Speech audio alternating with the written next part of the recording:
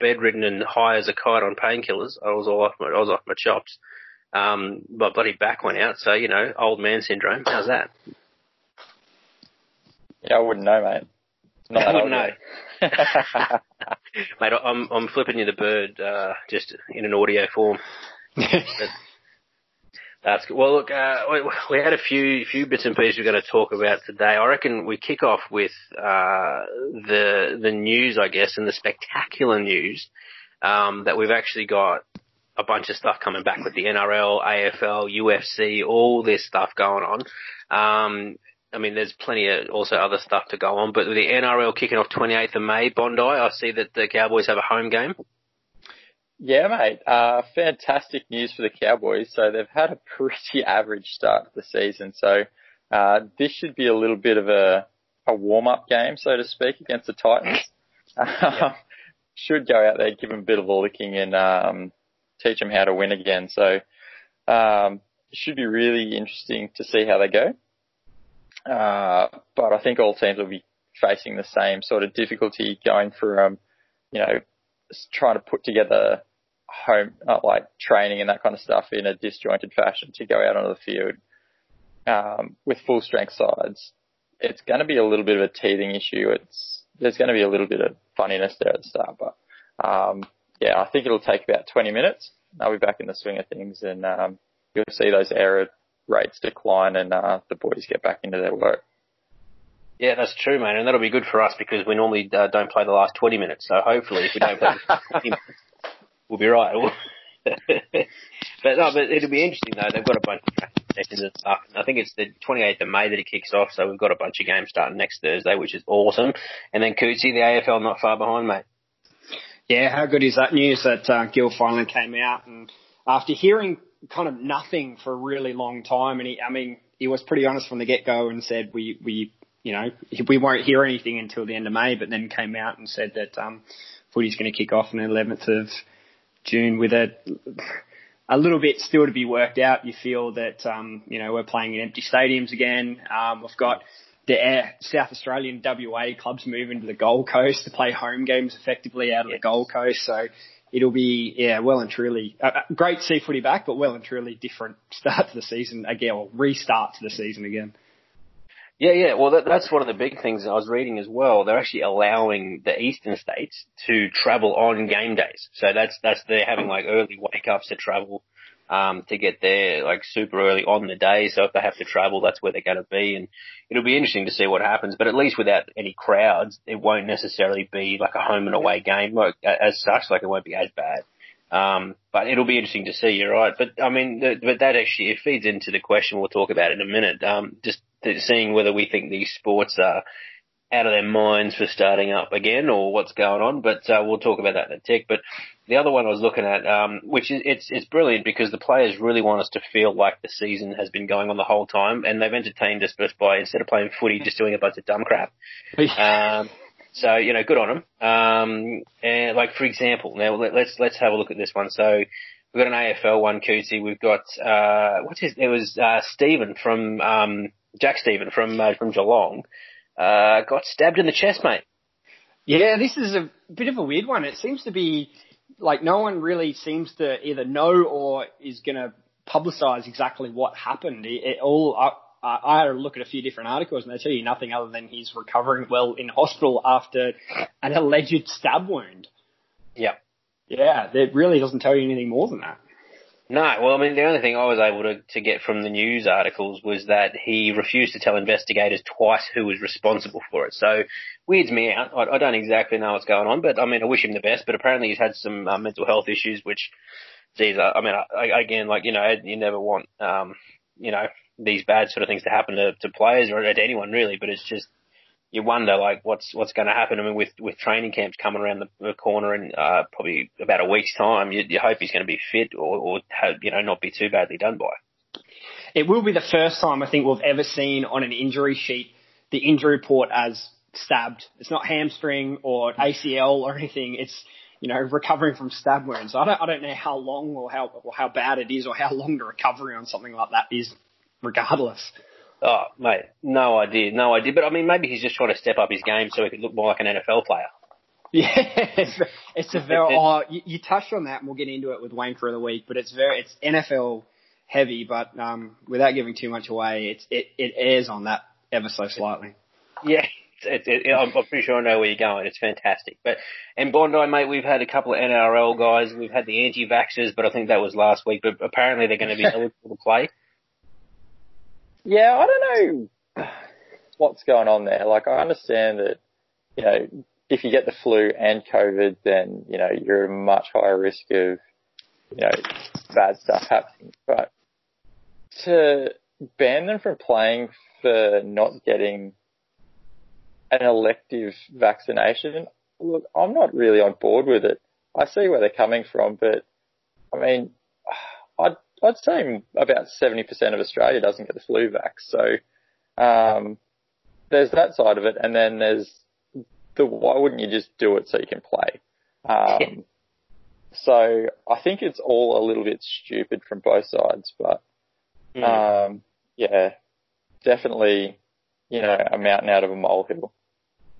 Mate, I'm on board with you on that one. Look, I basically was of the opinion that you can't force someone to do anything, but at the same time, if it's a requirement to play, well, okay, cool, mate. You don't want to get it done. Well, there's about 4 billion young fellas that's willing to take your spot. So, you know, don't you worry, champ. There'll be someone to fill your spot. Yeah, exactly. But that's fine. Look, that's their choice. If that's their principle, then hey, well, I wouldn't ever begrudge them doing it. Like, it's fine. And when the season, you know, when all this stuff blows over, then fine, they can get back into it. But yeah, anyway. But the other one though, this was a tremendous news story that I read about young Cody Walker. He's gone to the police and he said, mate, I'm being blackmailed because someone's got a video of me kicking someone in the chest. And I saw it on the news tonight, and they're talking about Cody Walker there. I don't know what the go is, but I mean, what would you do? Like, I mean, he goes and sees the police, but I don't even know. I don't even know what the point of all of it is. Like, if you go to the police, you're getting ahead of the story, I guess. Yeah, look, I don't know. I read his side of it. Apparently, they were mourning the suicide of a family member. Brother was, I don't know whether he was acting out or what, but Cody said that he was protecting him and just wanted the situation to stop. So, you know, not a great situation for them to be in, but yeah, look, I think it's just all a little bit crazy. Like, this is back in 2019, wasn't it? December last year this happened, so. Yeah, 6 months ago or so. Yeah, it's crazy. Why would you go to the cops now? Like, this thing's been sweat for a while. I don't know. Just doesn't make any sense. Well, mate, he certainly wanted the situation to end. That front kick that he gave this guy just sent him flying. So I'm like, I couldn't actually see Cody Walker's face, right? So I thought maybe it's not him. But then I saw the front kick and went, no, that's probably an NRL player. But anyway, but one bit of good news though that did come out. They're actually going ahead with the AFL, the Legends and the Hall of Fame. And they're looking at Wayne Carey, I think, is going to be the next one. Coots, so you reckon he's a fair chance? Or? I think he's ever so controversial, Wayne Carey. Wayne Carey, the AFL player, is obviously, if your field of evaluating someone as a potential Hall of Fame, then he's right up there with arguably one of the best centre-half forwards in AFL. But then if everything off the field that he's gone through or been involved in, probably not so much. I'll never forget the image. I think he was interviewing someone post-game and he had the white ribbon on his chest, which was about domestic violence and violence against women. And yes. I think that a couple of times he's been in trouble for glassing his missus and of course the famous one of that kind of got him kicked out for football initially anyway when he was rolling around with his captain's wife. But he certainly was. It's kind of, yeah, I mean, so Duck, the player, absolutely deserving, but whether or not they're of the area in which he gets evaluated for it, well, I guess time will tell. Well, there's a good question for next week, mate. Let's have a look and, see, can you separate the off-field and the on-field? Because I can tell you, like, there's a lot of players that you sit there going, like, yep, they were Yeah, but like, what point do they get to where they can do whatever they want off the field and you can still turn around and go, yeah, but he was good though? Yeah, exactly right. Like, you can, but what makes you an amazing athlete will still get you into Hall of Fame, and then jail or fines or whatever else that happens off the field, and yet you can still get yourself in there. I don't know. Yeah, it's a great question though. Well, I reckon, you could have, the Hall of Fame for your sport and then Cootie's Wanker of the Week Hall of Fame. Like have a you know what I'm saying? He'd be a Hall of Fame Wanker of the Week if we started this 15 years ago when podcasting and things. He'd absolutely be made into it. Don't worry about that. 100%. Now, you guys were, I'm not up with all of the F1 stuff. Like that's not my forte, but I did see some big news coming out of there, Bondi.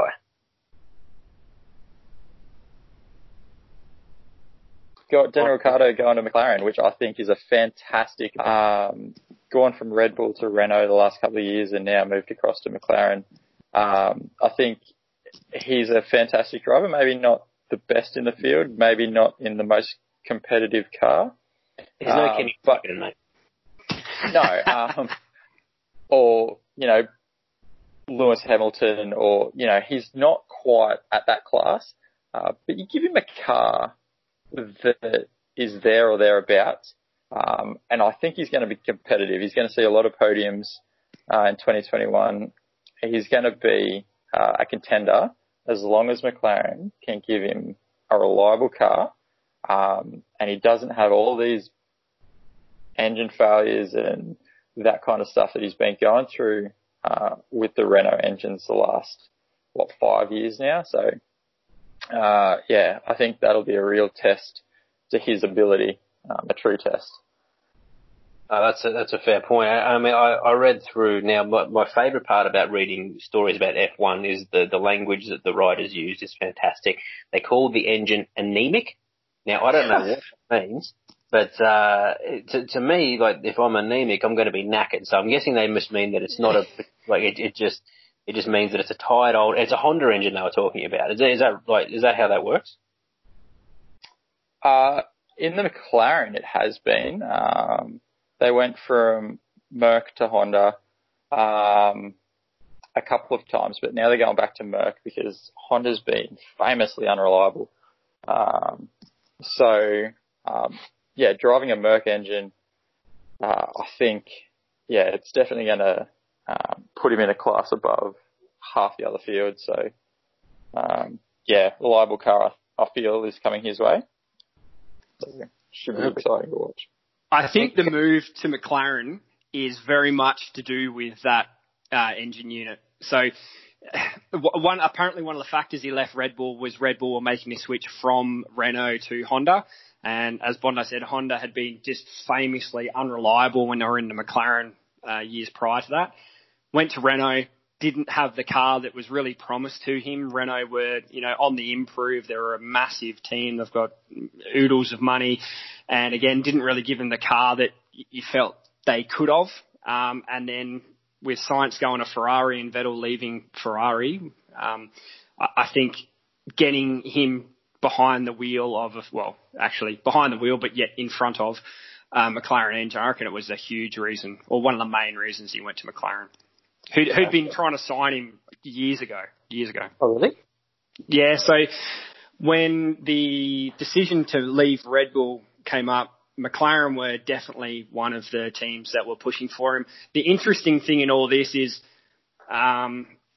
Ricciardo really wants to get into the Mercedes or Ferrari. You really can't win a championship unless you're in kind of one of those two cars.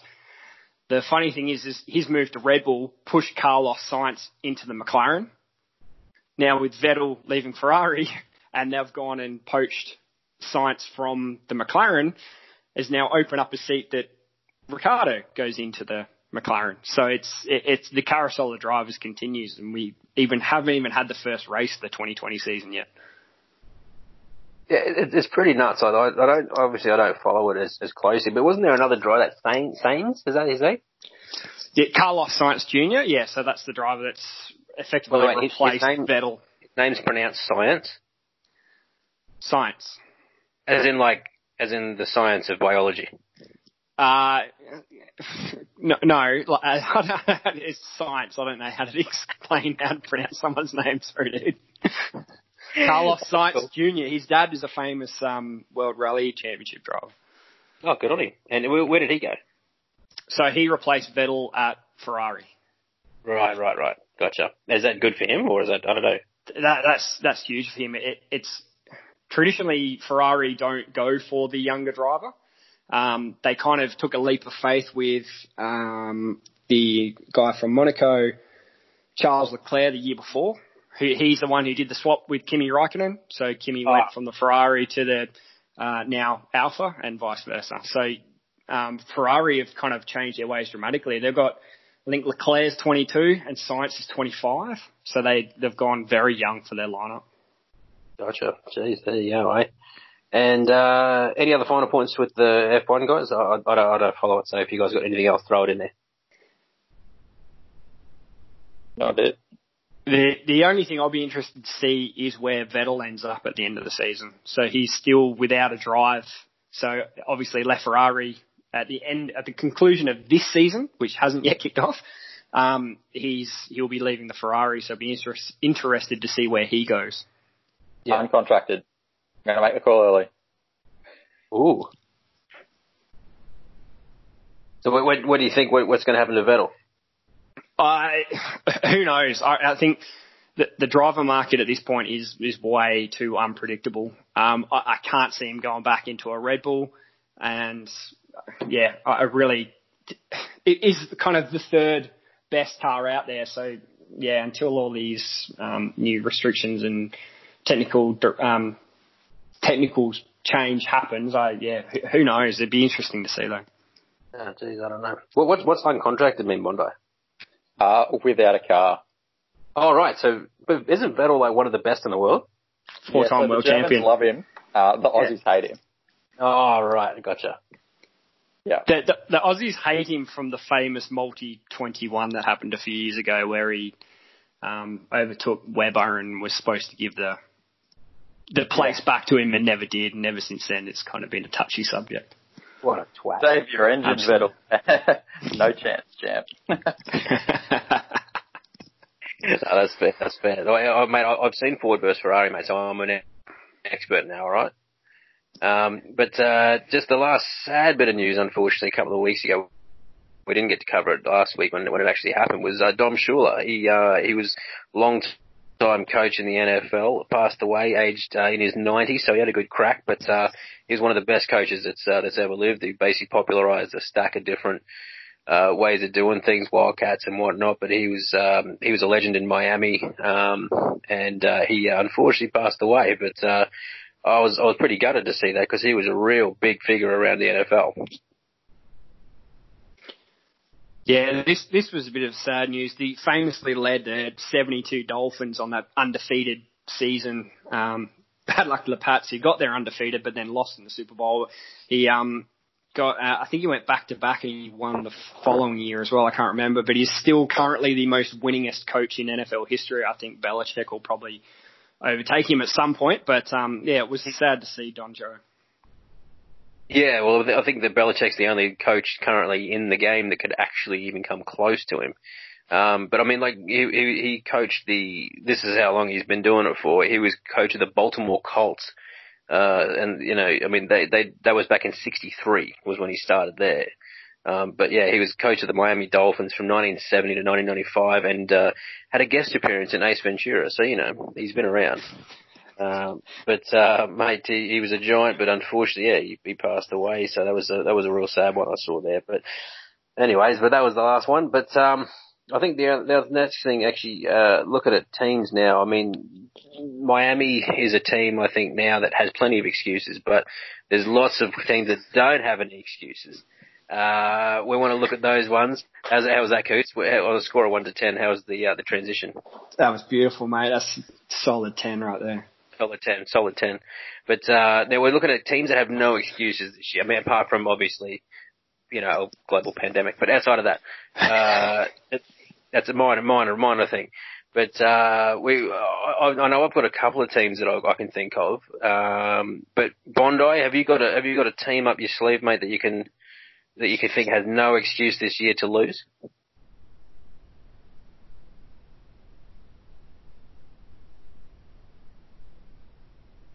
You there, mate? Oh, we've lost Bondi. Yeah, sorry about that. Oh, there he is. I'm back. Yeah, the Cowboys are the team that I'm gonna say. North Queensland Cowboys, not the other ones. Yeah, it went down in the first couple of games, but I mean, they've basically been handed a warm-up game. They've got a lot of depth in their side. They've had plenty of time to train together, get back on the same page. So I'm going to say this season, if they're not, in the finals, then I don't want to see them. But for NFL, and this is going to be my early Super Bowl pick as well, it's going to be the Seahawks. I just like the look of them. They've been there or thereabouts. They've featured in the postseason 8 out of the last 10 years. So I'd like to see them go that step further and actually win the Super Bowl, but we'll see how they go. Yeah, that's a fair point. With the Cowboys, they lost JT, but they've had so many things come through for them now. I agree with you there. I don't think they've got much of an excuse either. The Seahawks, I could probably give them a break. But at the same time, I still think that they've got Russell Wilson, for God's sake, and they don't have the Legion of Boom anymore, but they've got Pete Carroll, who's a great coach. So, hell, I don't know. They got some pretty good weapons around. So, really, they should have a team that's talented enough to go that far. But yeah, I don't know. The Kansas City Chiefs might say something else about that, but we'll see how we go.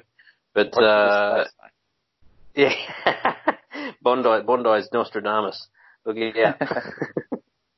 Cootsy, who have you got? The teams that you feel have no excuse this year. Well, my NFL teams, obviously the Chiefs, reigning Super Bowl champion, they, let's face it, they haven't gotten any worse in the off-season. They haven't really, I've just looked at who have they lost and then who have they got to either replace or get better. And the Chiefs, they've just gone to strength to strength. The other one for me was the Baltimore Ravens. They've kind of, they bowed out really early in playoffs the last couple of years, and Lamar Jackson, that quarterback, has just been insane. Harbaugh, the coach, has kind of got him, just have a really unique team in the way that they are truly a run-first team, which is kind of a throwback. It's an old-school way, but the Ravens, I've looked at who they've lost in the off-season, and the only real big name that sticks out to me is Michael Pierce. They go and get Derek Wolfe from the Broncos to replace him straight away, and then they go get Calais Campbell as well. So they've added depth straight away at the one position they kind of lost a little bit on. And then they go and draft Patrick Queen, who's going to be an absolute stud in the middle linebacker.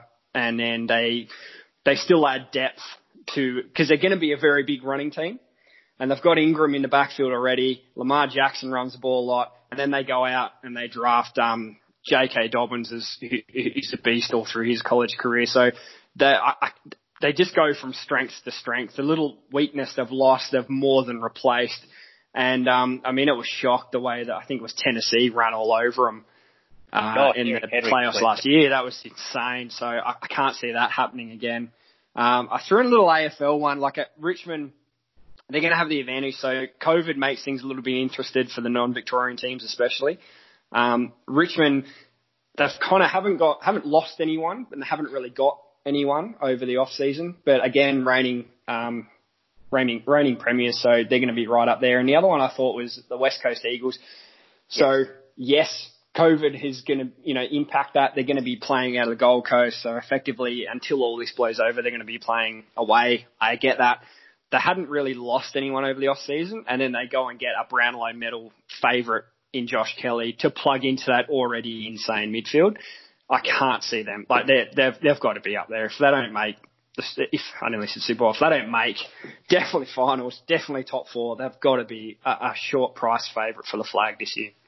Oh, 100%, mate. I completely agree with you there on those ones. I think, yeah, you're right. Baltimore and Kansas, they're going to be powerhouses this year. And, of course, when we look at Richmond and West Coast, I hate them both purely because of the mate. And it still hurts my soul. We lost to West Coast and everything like that. But look, I think actually this year for me, like, I know it's a home pick for me, but the Pies have no excuse this year. They've got bugger all injuries. They've got everything set up. They're an East Coast team. They've got good continuity. I mean, they've got superstars ready to go. There is no excuse for them this year if they don't go all the way and win, or at least, like, if they come out of the top four again, mate, that'll be a disappointment for me. But look, the team though, the biggest one, and it's probably a really easy one to pick for it because they have no excuse, is the Cleveland Browns. And the reason I say that is because they have a first round quarterback that they drafted. They've got they've upgraded their offensive line. They have a ridiculous receiving core. They have a hardcore defense. I mean, for Christ's sake, mate, if they don't win, like, get into the finals and have at least a winning season for the first time in, like, I think it's like 13 years or something, or 12. I think it's 08 or something crazy like that. Like, then I just don't think that Cleveland should ever exist anymore if they don't. It's just ridiculous. Like, I just can't see it. Like, it's just nuts. But look, and then the other thing as well that has no excuse this year that I think should just be able to be on top by now, is probably the Australian cricket team. I think that we've got basically everyone back, firing on all cylinders, and we should be able to basically crush anyone and everyone in the world. Basically, we should be back to number one for all formats. I can't see an excuse as to why we wouldn't, because we've got the best batsmen in the world, we've got the best bowlers in the world. I mean, for Christ's sake, why are we not on top right now? I don't know. But anyway, we'll get there. So those are the teams that I feel have no excuse. But did you guys have any others? No, I've got to agree with you with the Australian cricket team. I think with Justin Langer at the helm, he's very down the line. He's got a very good head for the game. So I think any cultural issues that have happened in the past are definitely gone. I think they've gone with a really good squad and really consistent players. So they've gotten rid of the 5%ers, the 10%ers, and gone, I hate to say it, but more Moneyball with those players that are going to pay off throughout the season rather than one or two good performances. I think consistency is key, and I think Australia's got it now. Yeah, no, that's exactly what I thought too, mate. Exactly right. That's a very good point to make. I think you're better off having that consistent performance because that's what you need. I mean, if you're looking at a 2020 match, maybe a little bit different, but for a test match or one day, that's what you need, and that's the biggest format. But yeah, so that's the main one. Coots, have you got any others? No, tip of my tongue was the cricket team as well, believe it or not. It just, everything that you guys have said, 100% agree with. Like, I think now's the time. Absolutely. It looks to be the best team that they've put forward in the last few years. Noting that we had the famous, sandpaper incident, probably put it back a little bit when you take, two of the probably 5 best batsmen in the world out of the one team. It obviously hurts. So I think now back, anything but top of the ranking seems to almost be that disappointment. So we'll see how we go. 100%. Well, mate, great minds think alike. That's what I'm gonna call it. But some people that may not have such a great mind are the people that make us all start going up these sports. Now we were talking about it a little bit throughout the last couple of weeks, and with all these sports starting back up, the first one, I mean, the one that never seemed to really stop was horse racing. I mean, I'm buggered if I know how they managed to keep things going, but good on them. But then you look at things like the UFC. They've just had their second round of fights. That's just happened. I think it was just the end of last week, from off the top of my head. And then there's also obviously the NRL and AFL kicking off again, and I think rugby union isn't far off as well. They're still in talks, but they're not far off. But what do you reckon? What are your thoughts on basically whether, like, what's going to happen? Like, are they insane for wanting to start things back up at the moment? Mate, for mine, I think it is a necessity driven by money. So these sports are looking at the dollar, looking at the risk, and going, we need to get these players back on the park. We need to start generating revenue for these clubs to survive, particularly the smaller clubs. NRL has made a couple of controversial calls going back to one ref. That was another bit of news I forgot to talk about. That's true. Yeah, for the example that just comes off the top of my head. But I think risk in Australia at the moment is pretty low. Victoria's had a fair few cases spike with the COVID front. But hopefully they get on top of that pretty quickly. But, I mean, we're down under 600 cases, active cases in Australia. Numbers are going down. So, we're heading in the right direction with it. It was a matter of time before everything got back up and running. I think now's an appropriate time to pull the trigger. I would have liked to see the restrictions ease and how that affected the public first. But definitely revenue driven. And I think risk versus reward as far as clubs go, it's the right call. That's fair. Cootsy, what are your thoughts, mate? I concur with Bondo. Like, you understand that we can't escape the fact that this is money driven. It is the highest, especially if you're looking at AFL, it's the highest level that you can play it. There's billions of dollars, I'm assuming, that are involved in it. Same thing with overseas. You look at one of my favourite leagues, purely because of the name, the German soccer, the Bundesliga, is kicking off as well. Same thing with Italy. So all these industries essentially is what they are. They have billions of dollars of revenue depending upon it. And then if simply there's no money there, then those smaller clubs are going to crash and burn. The Bundesliga has an interesting aspect to it because of, I think they're towards the end of their season. I can't quite remember, but there's teams that are obviously in danger of relegation and falling down to the second tier team or second tier league. So if they don't get the games played, they're in danger of that relegation, which means less TV, which means less money. So you can't escape the fact that this is all driven by money. The sports that have come back, you can understand the ones that have, like UFC. It's two dudes in an octagon with a ref in the immediate vicinity in terms of close contact. You have the support staff and that at the kind of next barrier. You can take the fans out, that's fine. AFL, a bit harder because you've got 44 dudes running around on an oval, plus umpires, plus ground staff, plus coaches. So there's logistically more that has to be put in place before these can come back. And then on the most extreme versions, when you have leagues that involve other countries, and Formula One is obviously the one that springs to my mind, when you have teams that are based in other countries that then travel to 22 different or 22 different countries effectively, and then having to logistically battle all the different restrictions. So in AFL, we're talking about the Queensland restrictions versus the WA restrictions, and the Premier saying, no, we're not going to support our footy team, essentially, is what the Premier has said. And yet in Formula One, you've got countries. I can't imagine what that would look like logistically to try and get a Formula One season started. So I think as a fan, it's really good to see because myself has been working remotely from home for the last few weeks. Seeing football on TV again will put a bit more normality into the day. I have something to look forward to on the weekends again. So as a fan, I think it's an awesome move. And I think people are, after being isolated for however long, are just desperate to see sport back on TV. So I think it's a great move. So long as, and you assume that all the due diligence has been done in terms of player safety and then community safety, and all the measures have been put in place. I can't wait to see football or any sport back. 100%. No, look, I don't disagree with anything you guys have said there for sure. I mean, the money's a big aspect. I mean, if you expand it out to TV rights, the club's getting the money from the TV agreements. That was the biggest part with the NRL because they are hopelessly poorly managed in the finance.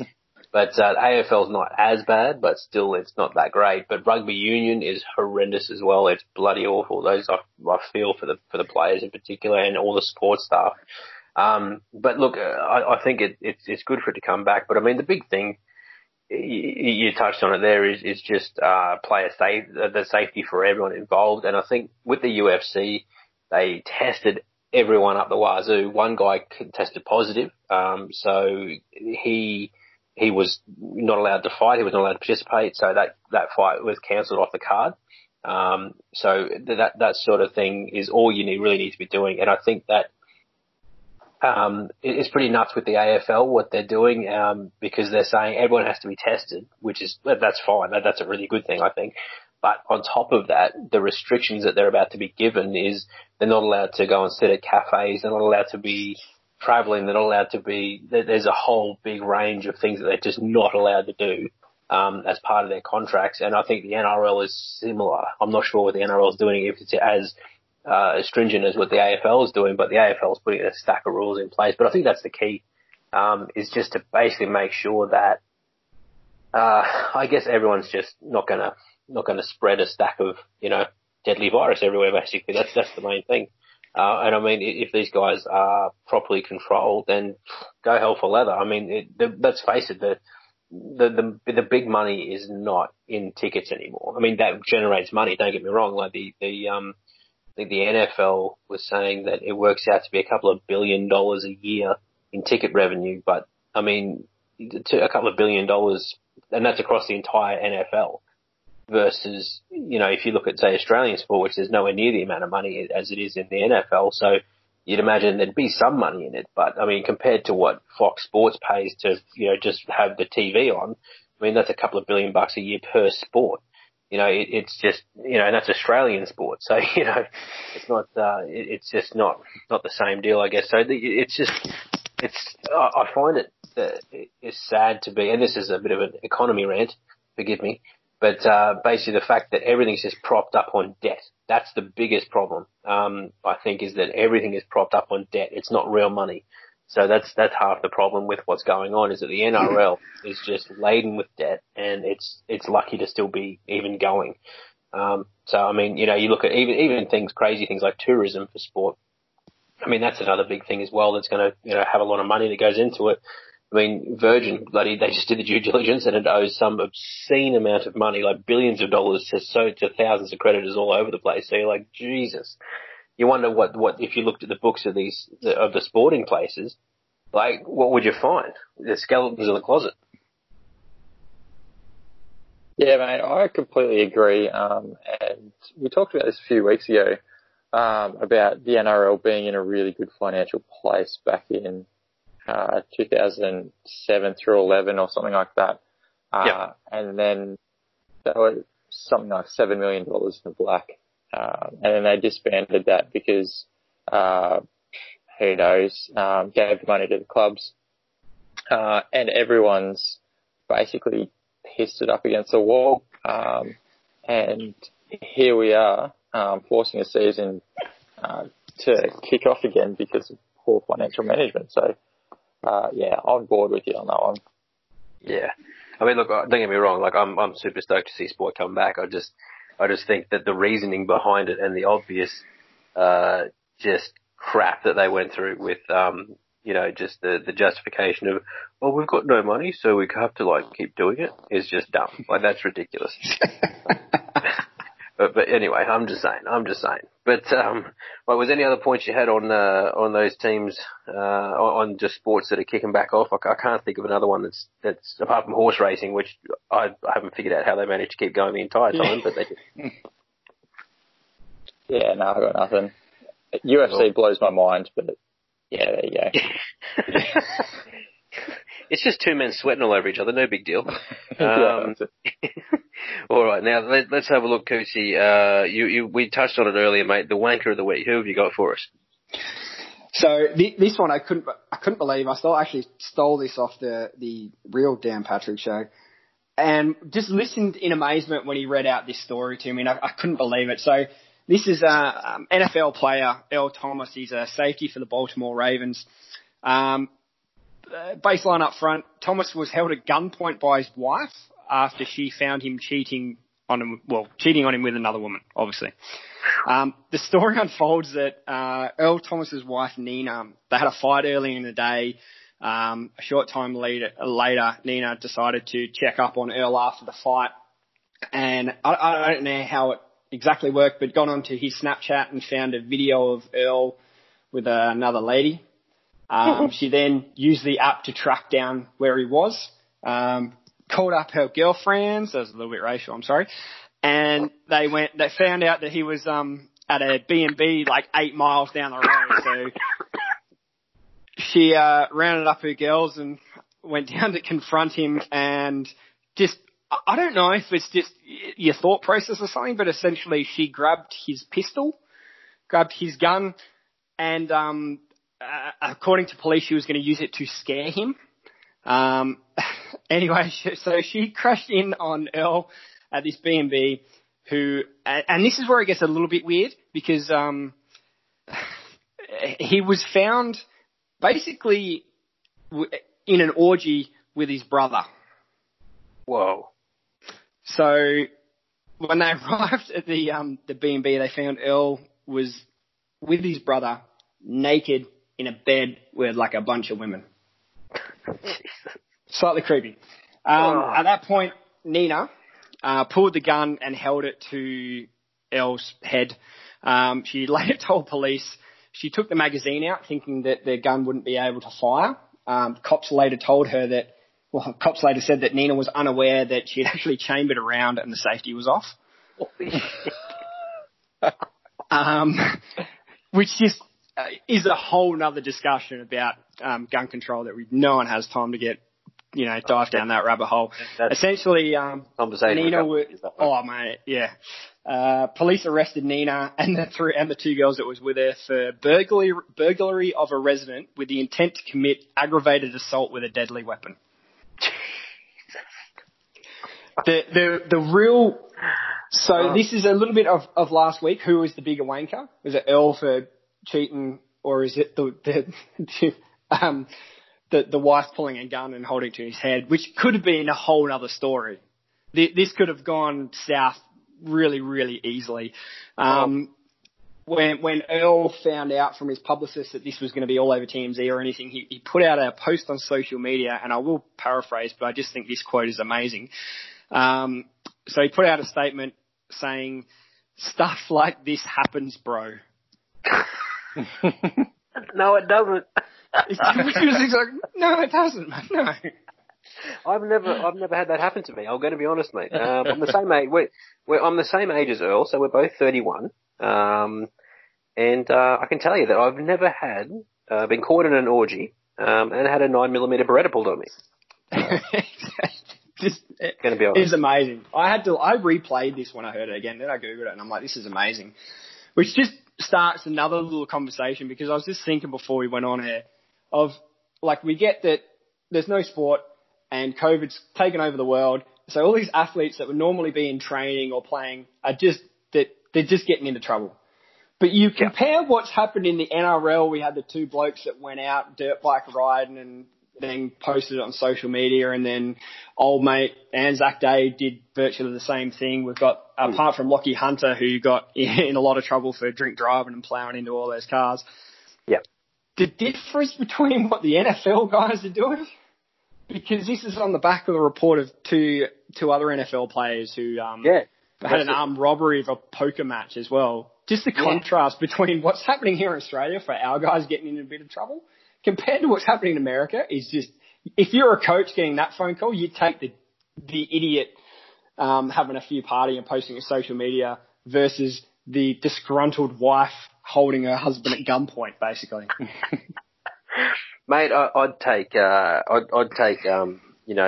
mate, you shouldn't be not social distancing like that, okay? Do it better next time. Good, alright, that's it. You bang on, eh? But mate, I'm actually going to add in, if I may, just an extra. Like, so you've got Earl Thomas, and you've got his wife as Nina as the two possible wankers, right? But I've actually got two more that can actually be added into this, right? Okay. So right. So it's Kamisha and Kayla. They're the two women who went with Nina and were also arrested. They're just the two friends that were just there to support her, and but they got arrested for burglary of the residence as well. So I think that they may be a candidate for being the biggest wankers. This speaks volume to bystander behaviour, doesn't it? 100%. Like, if you're going with your mate, you're like, I think my partner's cheating on me, and the thought of maybe let's not take the gun doesn't come into anyone's train of thought whatsoever. We can't just like sit down and have a rational conversation like, Earl, mate, it's not a good idea to be cheating on me, okay? I don't appreciate it. I'm a strong, independent woman. I don't need to be with you anymore. That's it. That's what needed to happen. Yeah. Well, this could have gone so many different ways, but but there you go. Maybe the wanker is the two girls that helped her, that no one thought to let's just leave the gun at home. Yeah, the two friends. It's a bit cold. Grab a jacket. It's cold. I get that. Or it was hot in America, but whatever. But it's not. Oh, I've got to grab my purse. I'm going to grab the 9mm Beretta out of the top drawer beside my bed before we go. Well, there's actually one thing that I've just read about this story.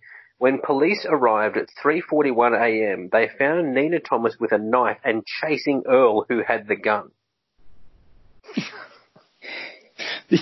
Yeah, this is one of the most interesting stories I've read so far.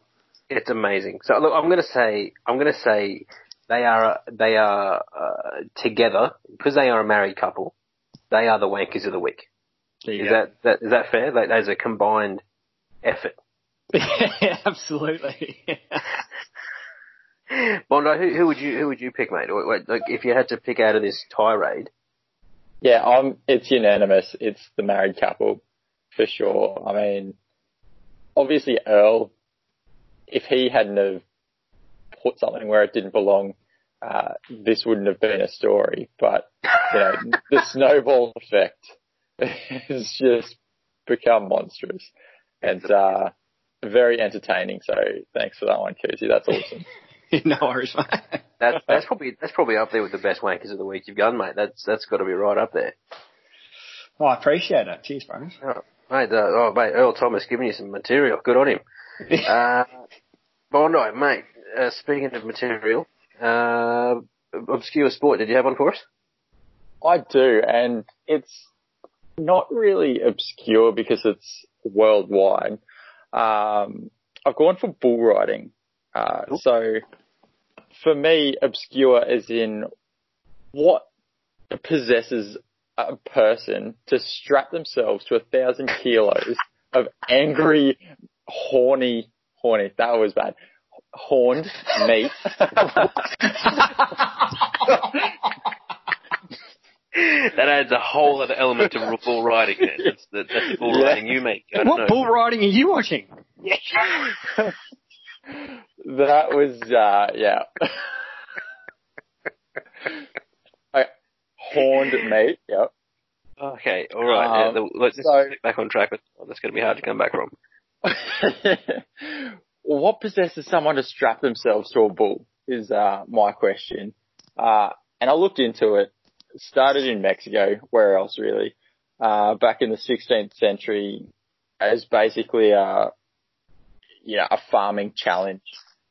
And then didn't really take off. Went to Texas, and from there worldwide, obviously. But these lads don't even get paid that much. So if you win, you're looking at $14,000 for an event where you're riding 2 to 3 bulls. So the world number one earned $267,000 from 19 events. What? Yeah. When you consider again, you're going to be in an arena with an angry bull weighs a ton, probably with horns. The risk of injury, career-ending stuff And it's not like this is going to give you any skills. You're not going to go into commentating or anything like that. Like, I don't understand what gets people interested in this sport. I love to watch it, don't get me wrong.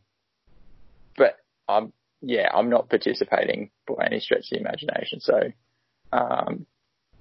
paying peanuts, getting monkeys, I just think it's insane. Man, I'm with you. I'd never actually thought of it from that element before, because, I mean, when you look at bull riding, it is just a ridiculous idea. I mean, they do running of the bulls in Spain, all that sort of crazy stuff. Like, who in their right mind goes, you know what? That big giant thing over there that could stampede me to death, this sounds like a good idea. But it's the same thing, I guess. It's like, asking someone why they would strap themselves into a car, go around in circles for hours on end at 200k an hour. Like, it doesn't, it's just another one of those just insane things that people do. But the thing is, this is the part that I didn't know, was that these guys get paid bugger all. That's the difference. Like, if I'm going to be racing around a track, these guys get millions. Well, that's right. And it's, man versus man. So basically you're competing against another person in a race, with boxing, it's, trying to knock the other person out, trying to win the fight. This, you're competing against a bull for 8 seconds, and you've got to do it with the most class. So, I mean, it's ridiculous. The only thing that I could really compare it to was skydiving, where you stuff your chute in, you go up in a plane, you jump out, and I'm like, who would want to do that? There's no, I've done it. I've done skydiving. My dad was a bull rider. My family, cousins have got bred rodeo bulls. So, I've been involved in everything, but I just don't understand it.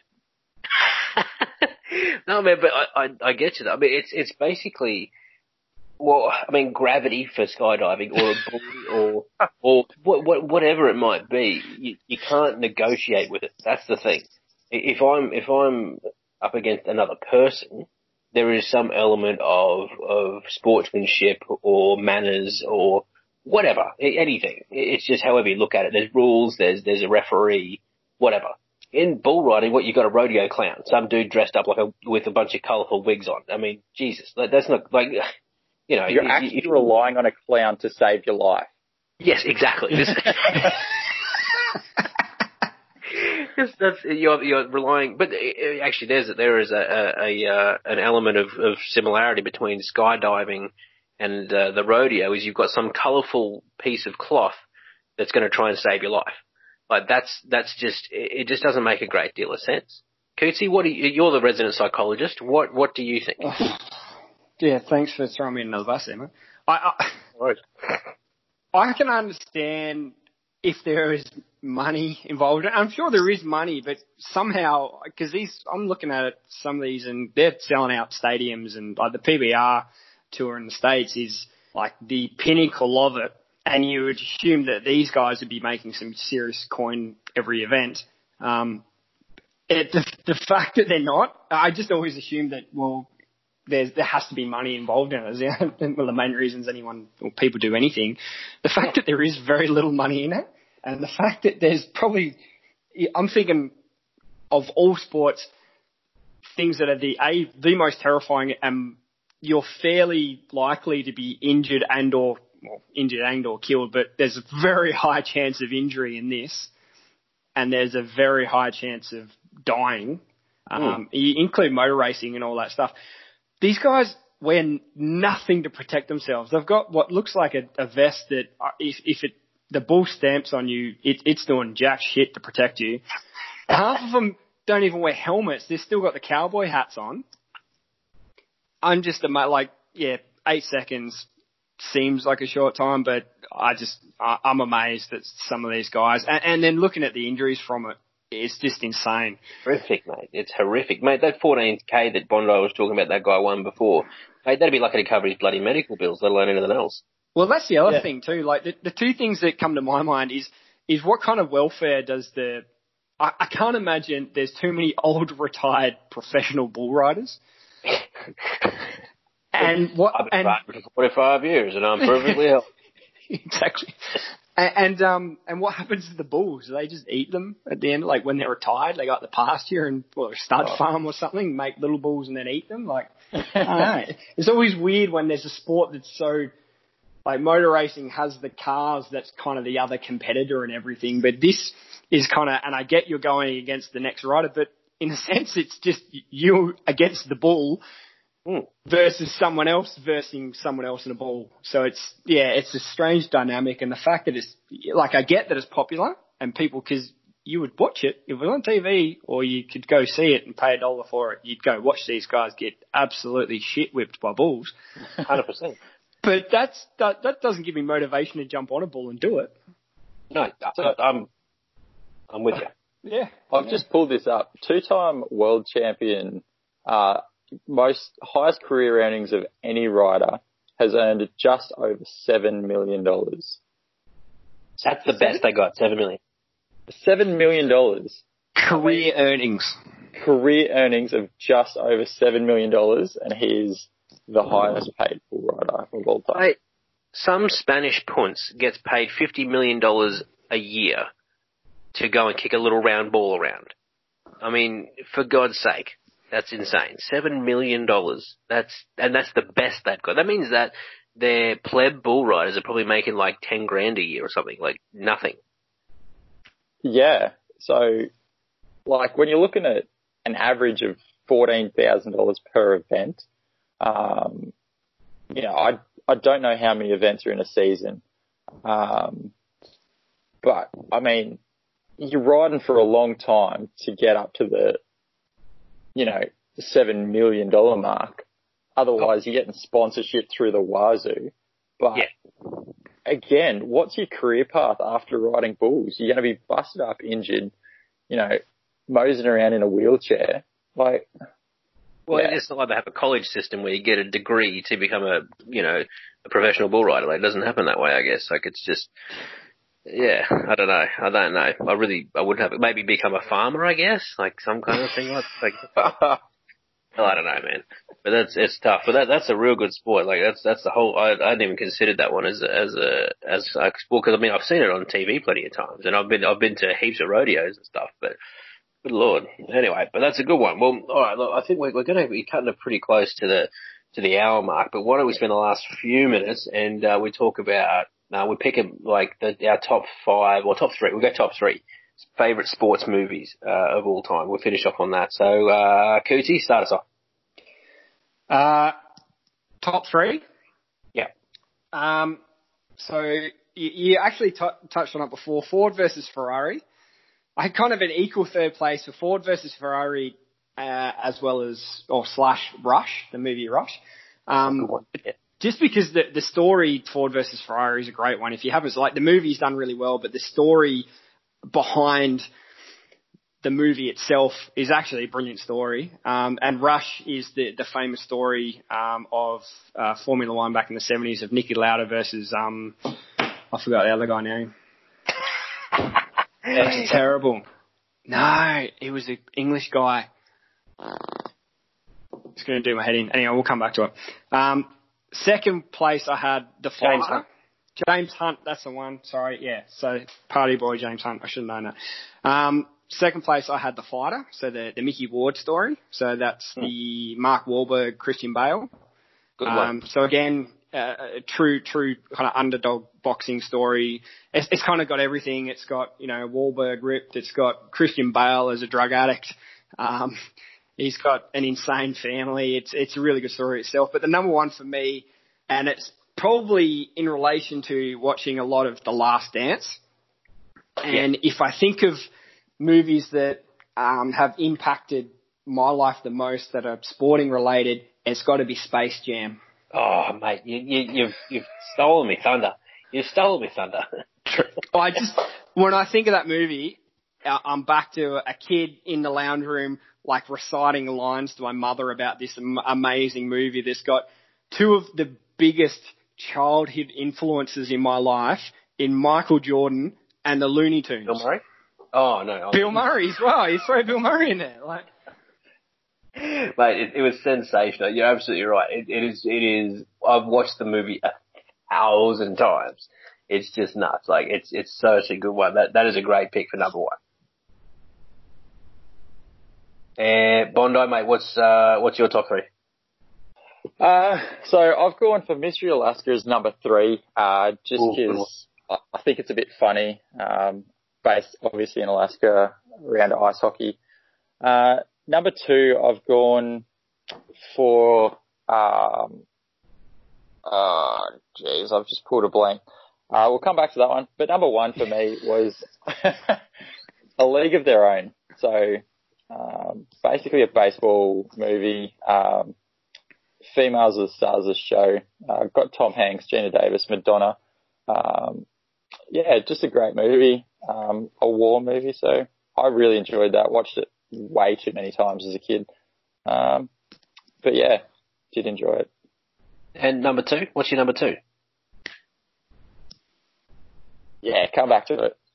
All right. Well, look, for me, I went 3 overall was Semi-Pro, the Will Ferrell movie, basketball. I just absolutely love the movie. I just Joey Moon, that's a great one. Yes, yeah. ELE, everybody love everybody. It's just got so many one-liners in it. It is. I traded our washing machine to get him. God damn it, for Kitus, learn English. It's just brilliant, man. I love the movie. It's absolutely sensational. It's my favourite, 100%. Now, I'm probably going to steal Bondi's second one here, but it's my number 2 as well, which is Moneyball. I loved Moneyball. I thought that it was. I'm not even a huge baseball kind of guy, but it's just the movie itself explained a lot to me about it, and apparently it's quite accurate with how things work and just how good the whole thing was. I loved how they explained it all. It was a different approach, and it's just brilliant. I was a big fan of it, and I thought they did a really good job of that movie. But number 1 for me was Southpaw. It was another boxing movie. It was along the lines of Fighter, but this one was it was Jake Gyllenhaal. It had Forrest Whitaker in it. It was great. I was a massive fan of it. It was. Had the big cheesy ending to it where the boxer, had the full circle and, got his daughter back and did the right things and became a whole new man. But I loved it. I thought it was an underdog movie. He stuffed his life up and then saved himself again. I thought it was brilliant. That's probably my favorite sports movie of all time. For me, honorable mention though, I'd have to say Trouble with the Curve, Clint Eastwood movie. Love that one. Great movie. Big fan of that one. And probably Coach Carter. Coach Carter's up there with that's almost like I would be hard pressed to not put that in my top 3 as well. Yeah, nice. So my number 2 is Remember the Titans, and I feel so bad for forgetting the title of that movie. Ironic. That is the very definition of ironic, isn't it? And my honourable mention is The Longest Yard, Adam Sandler. Longest Yard, great one. I'd forgotten there's Adam Sandler version, right? Not the Burt Reynolds version. Yeah, well, Burt Reynolds is in both of them. Oh, true. Actually, that's a good point. That's right. I believe Coach in the second one, wasn't he? There you go. That's fair. No, that's a cracker. There's so many of them that were so good. Like, there was obviously all the Rocky movies, Foxcatcher. I mean, good God, there's so many of them that are just outstanding. I mean, like Any Given Sunday, my God, Goon. There's another one. That's a great. Oh, they're sensational. There's so many of them that I'm a massive fan of them, but those are my favourites, so I couldn't go past. I mean, Dodgeball, another great one. Talladega Nights, like there's all these ones that I can't even remember. I can't believe I've forgotten half of them, but they're brilliant. But yeah, big fan. But all right, lads, that'll do us for today. We've cracked the hour mark. We did well with that one, but I'll just